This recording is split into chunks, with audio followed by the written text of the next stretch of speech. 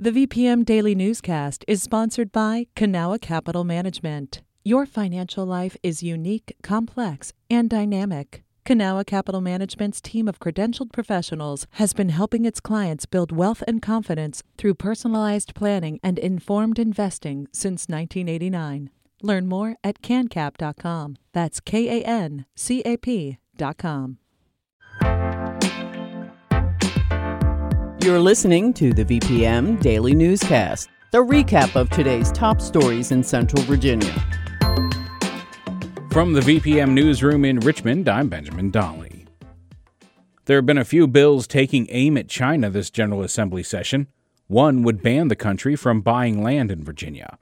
So Jad Khalil from VPM News asked, how much land does China actually own in the state? A couple of weeks ago, Governor Glenn Youngkin went on Fox News. The host, Laura Ingraham, asked him a pointed question about China.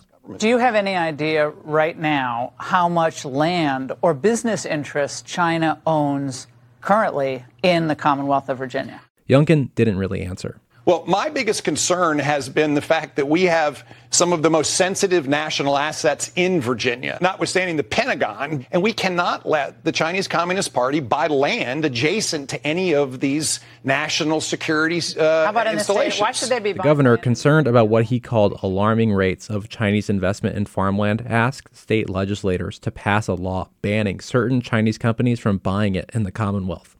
The General Assembly did last week. But one of the bill's sponsors also didn't really answer how much land China or other, quote, foreign adversaries own. Here's Senator Richard Stewart, a Republican from Westmoreland, presenting his bill to the Senate Agriculture Committee. We believe that it's somewhere around 1.5 million acres, 1.6 million acres. In Virginia? In the United States. Chinese companies and individuals own less than 14,000 acres in Virginia.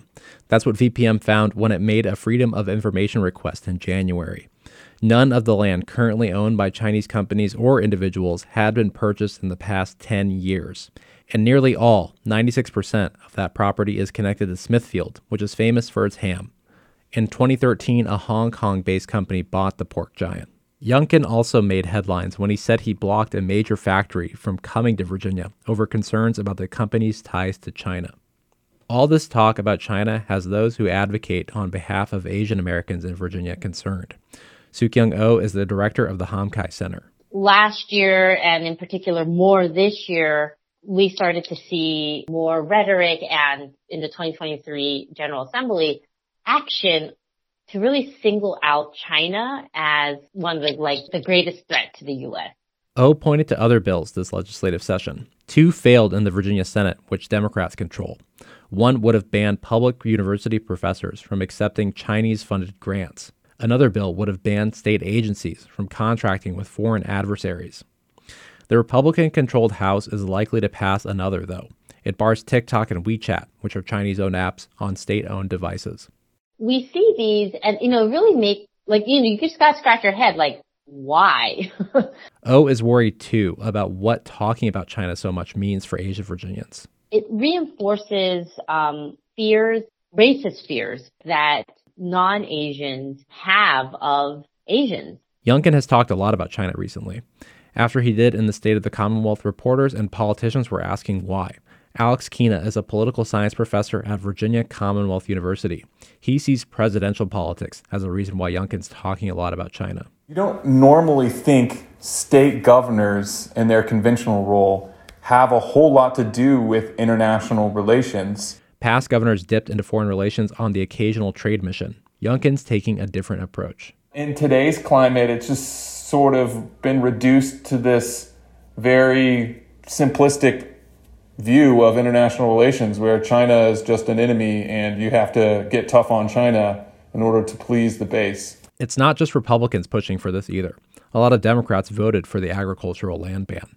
And on the federal level, Representative Abigail Spanberger is pushing for more regulations on China and agriculture in Congress. Jad Khalil, VPM News. This has been the VPM Daily Newscast.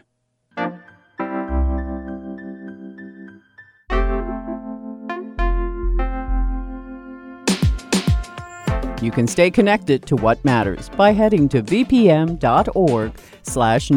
or follow us on Facebook, Twitter, and Instagram at MyVPM.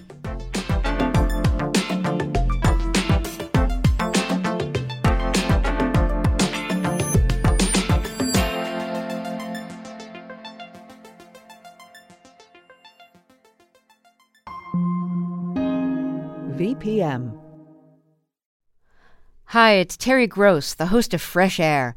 We bring you in-depth, long-form interviews with actors, directors, musicians, authors, journalists, and more.